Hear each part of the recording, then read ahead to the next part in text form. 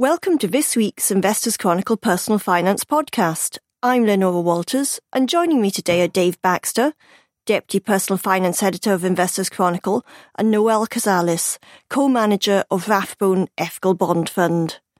Rathbone Ethical Bond Fund, as its name implies, applies ethical as well as financial criteria when investing. This theoretically reduces the range of investments into which the fund's assets can be invested, so you might assume that it doesn't perform as well as corporate bond funds without an ethical remit.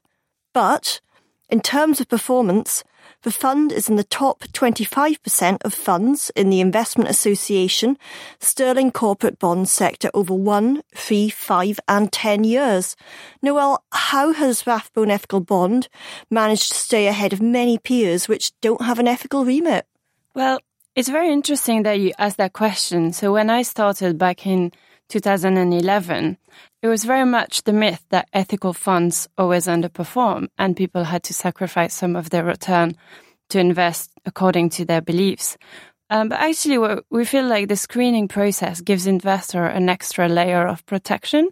We invest in bonds. So if you think about bonds, you really have asymmetric risk and return. So the most we would always get is our interest and our capital back at the end, kind of almost like a mortgage, but we can lose 100% of our investment.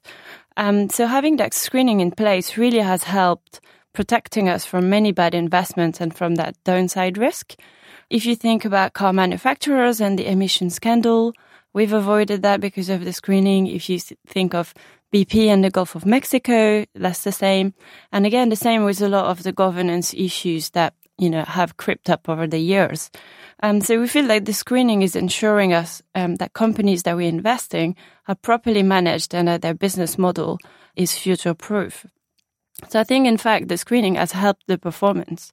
And another factor, perhaps, is our investment discipline. So we do really in-depth credit analysis, and we combine that with strong conviction calls.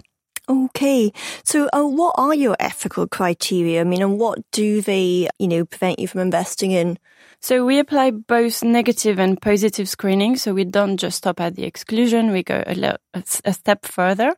So first on the negative screening, so we exclude any company that would breach our criteria. And then we do look at the positive. So in terms of exclusion, some of the examples would be alcohol, animal testing, armaments. So we can't invest in gilts or a lot of government bonds because of, the financing of the army. Or another example could be environmentally unsustainable activities. So that would be excluded. And then we apply positive factors. So we would look at things like employment policies, human rights, and management of environmental impacts. So this is not an exhaustive list, but I hope it does give a flavor. We try to be as transparent as possible, so all our criteria are published. We are a fund, so we cannot tailor our investments to, every single investor's beliefs, but we really want to be as transparent as possible to make sure every single investor that invests in the fund is okay with the criteria. That's obviously quite a list. And you mentioned some examples where it's been beneficial to avoid certain areas, but have there been times when, perhaps there was something that could have helped the fund and you weren't able to invest in it and, it was detrimental?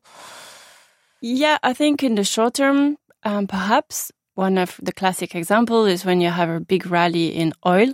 We can't invest in oils. We might miss from that. But I think, this kind of washes out over the long term. Okay. I suppose on the flip side, has the ethical remit ever led you to any investments that perhaps you wouldn't have thought of if you didn't have an ethical remit, but actually worked out really well? Yeah, of course. So I think the best example here is the charity bond market. Because of our ethical remit, we've been approached by a number of charities themselves or social finance intermediaries working with charities. And I think really we would never have came across these opportunities if we didn't have ethical, in our name. So if you look at charities, they tend to be really prudent organization. They have really strong cash flow, so quite a low risk profile.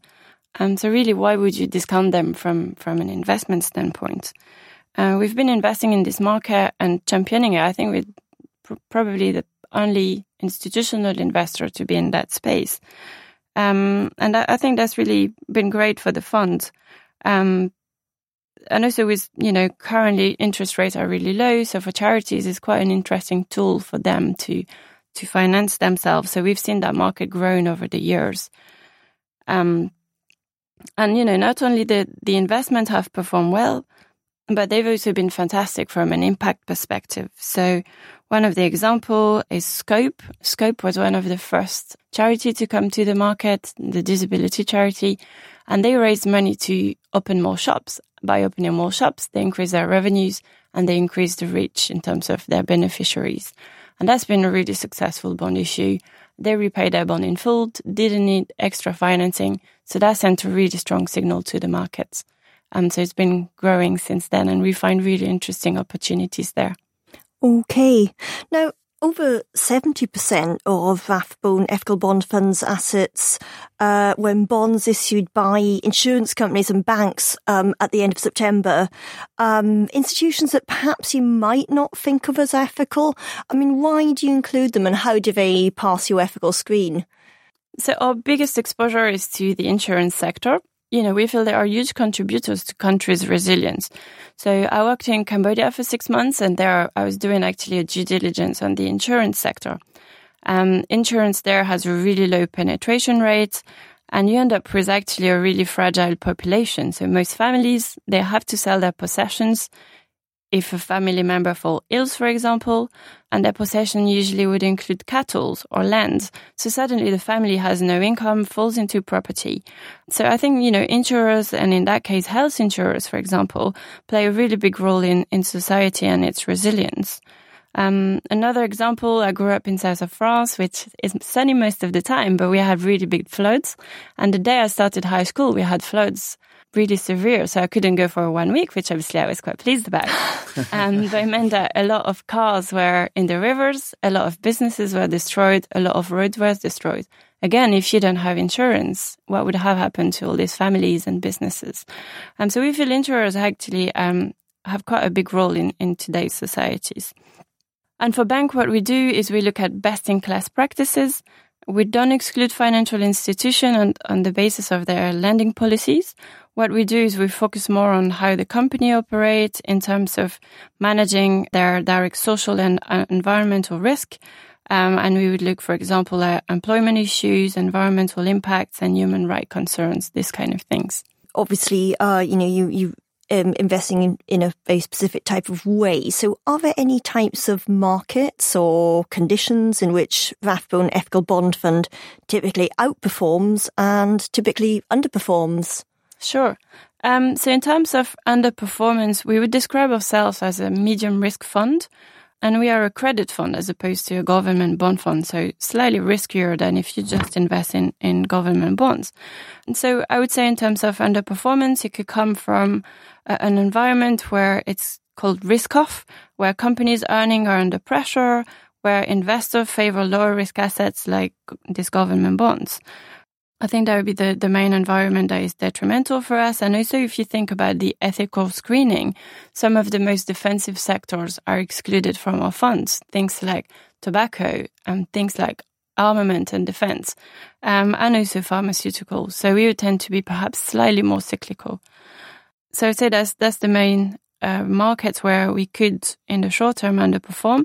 And in terms of outperformance, it would be the other way around. So an environment where the economy is doing okay, companies are doing well, credit fundamentals are kind of stable or improving, we tend to perform well in these scenarios. Increasing number of funds say that they consider ethical issues in the investment approach, although traditionally they haven't done this. If that's the case, and it's not just I suppose a marketing thing, do you think that, you still differentiated from, regular funds if, everybody's doing a bit of the ethical? Yeah, the first thing that differentiates us, I think, is our experience in that field. Our fund was set up actually in 2002, so way before ethical investing was fashionable. In fact, it was quite a bold move, I think, in 2002. So I joined in 2011, and even then the market was quite embryonic. We would go to investor and they would say, "We love your fund, by says ethical, and our clients don't really want ethical. They just want something that performs. So even in 2011, it was quite hard, to have ethical in your name.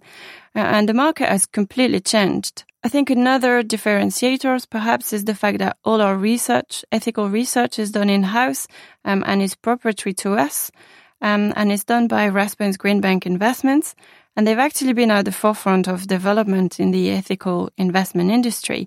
And they've been doing ethical research since 1992. And they launched the first bespoke ethical portfolio services. So, I think not many firms would have that kind of track record. So they would be the two main things I would say. Perhaps I would just add that another way, if someone is looking at different funds in that space, a way of differentiating funds is looking at the criteria themselves, because different funds would have very different criteria, which tends to be quite confusing. And we would rank funds from what we say dark green to light green, depending on how strict the criteria are. And our fund tends to be seen as dark green, so quite strict criteria with perhaps more exclusion than some peers. Okay. Now, aside from the ethical criteria, what's your investment process? How do you go about selecting bonds to hold in the fund? So at Rathbones, in our team, we are theme-based investors. So we would look at big themes. They can come from just observing the world around us, for example, looking at the Amazon effect and the consequences for retailers. It could be looking at macro or sector-specific changes or new regulation. So once we have a theme, we apply our credit due diligence screen, which is what we call the 4Cs models. We look at characters, so trying to understand what management is trying to do. Capacity, can they actually repay their bonds? And collateral and covenants. And what we're really looking for here is strong and stable cash flows, the ability to repay their debt. Once we've identified strong companies that we like and we feel they're improving, we look at valuation. We run a proprietary model there. So the point really to look at valuation is what's the value to our unit holder if we buy something that is really expensive. So we really look for companies that have improving fundamentals, but that are not yet reflected in the price. And I think, again, looking at key differentiator is probably our conviction-led process, and the fact that we are non-benchmarked. We will say benchmark agnostic, so we know what's in a benchmark, but it's not because it's in the benchmark that we should buy it. It sounds really simple, but if we don't like a sector, we just don't buy it. And if we like a sector, then we're happy to take higher conviction position. So it's a truly actively managed portfolio. Also, in terms of the investment discipline, philosophically, we put the ethical screening at the end. And that's because we really want every investment in the portfolio to be in there because it's a good investment, not because it's nice and green and it's doing some social good. And I think also that discipline has helped the performance over the long term. Okay. Now, increasing numbers of bonds have negative or low yields. So where are you finding opportunities? Yeah, sure. So first of all, we invest mainly in the sterling bond market. So we are lucky here. We have base rate at 0.75 basis percent. So a lot higher than in Europe. So I think it's perhaps a lot more of a challenge for European bond fund managers. But even here, yields have compressed a lot.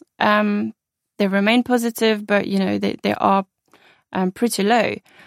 So where we find opportunities tends to be in financials, because the fundamentals here we find very strong.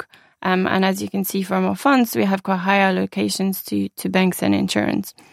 What do we like there? We like the regulatory changes. After the crisis, banks have been a lot more regulated, and same with insurance as well.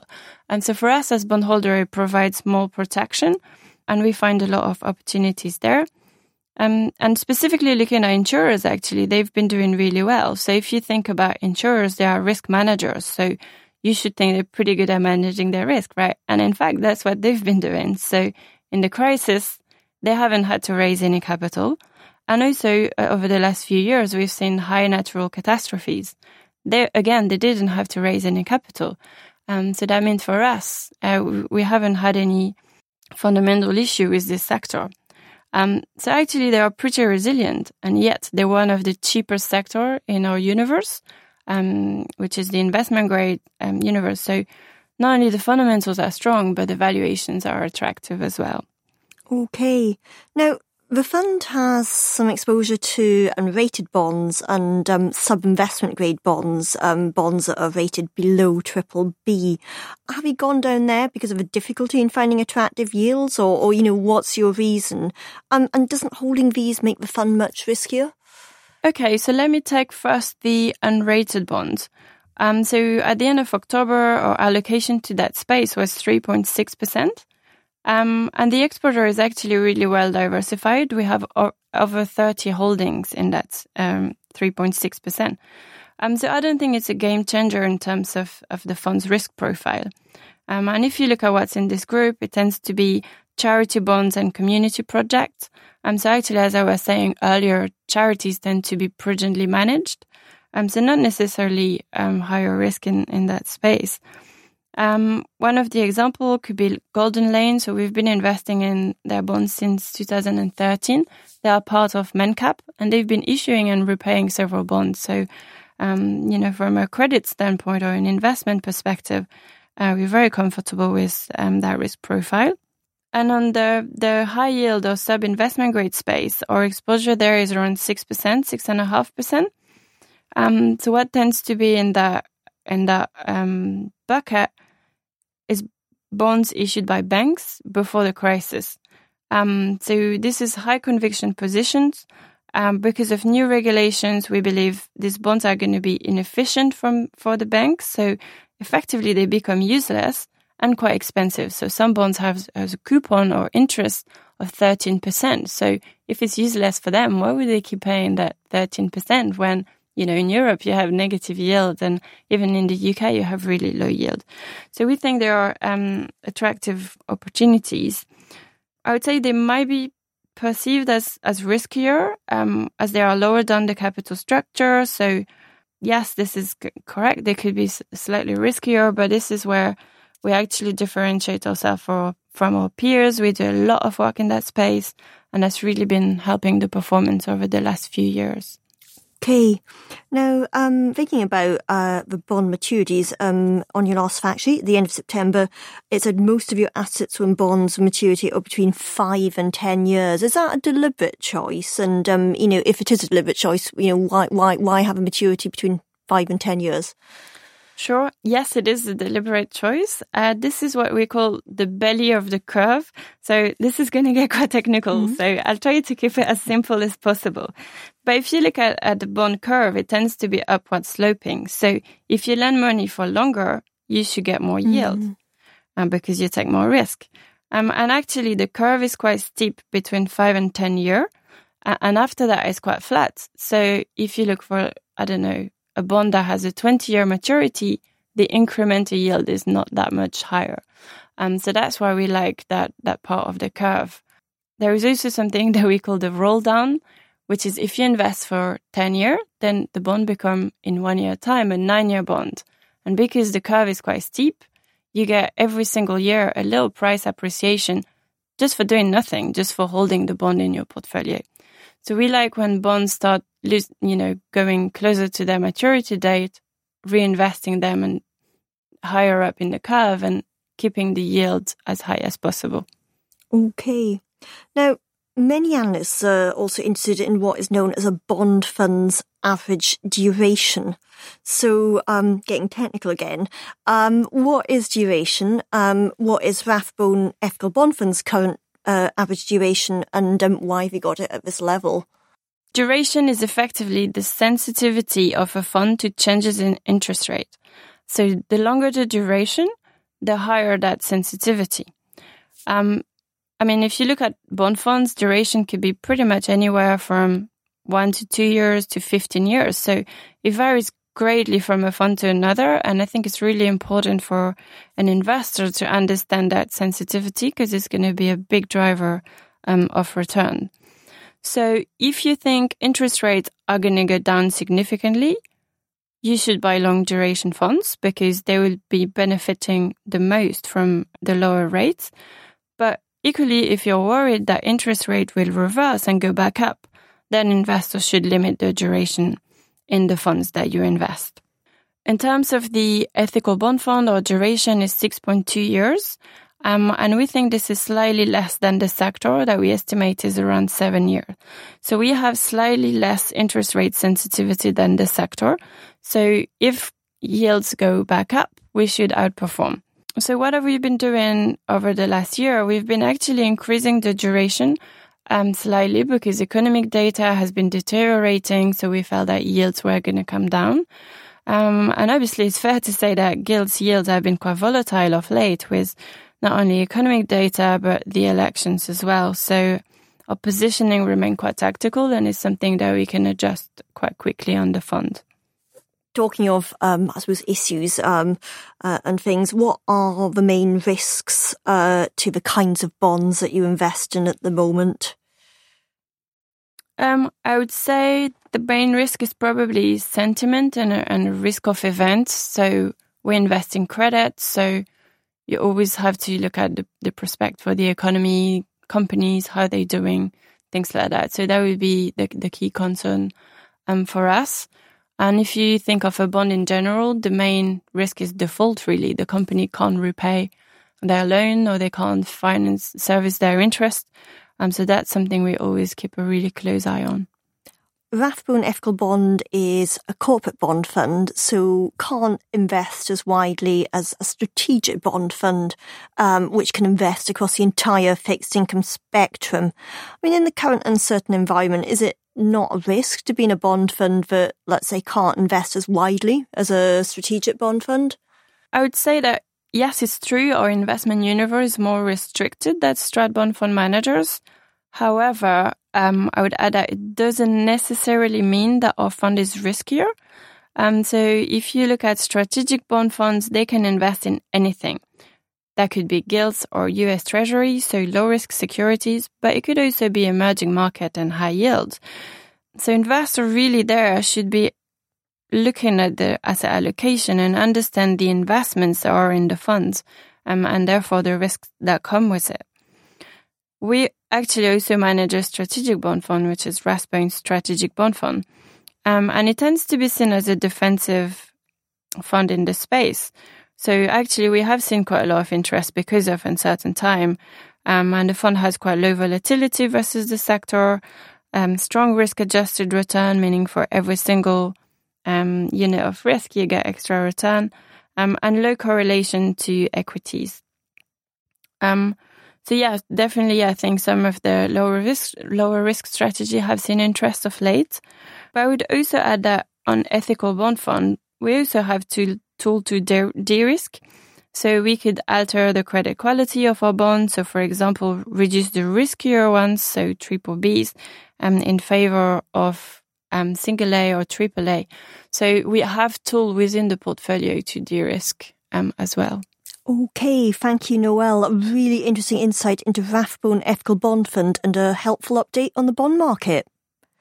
Now, the biggest equity gains of the past decades have largely eluded value-style investors who try to invest in stocks that appear to be trading for less than their intrinsic or book value. But markets have recently been showing signs of turning back into their favour. Dave, you've been looking at this. What signs suggest that value-style investing is making a comeback?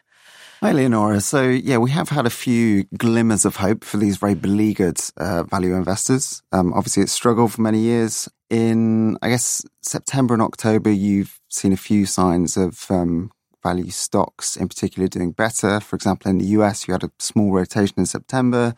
In the UK, that's become, very beaten up, unloved market and has some of the kind of classic value sectors. You've seen stocks such as banks having moments of very, very strong performance. And now, interestingly, you're seeing more of I think it's fair to say professional investors have been turning to value a bit more this year in general.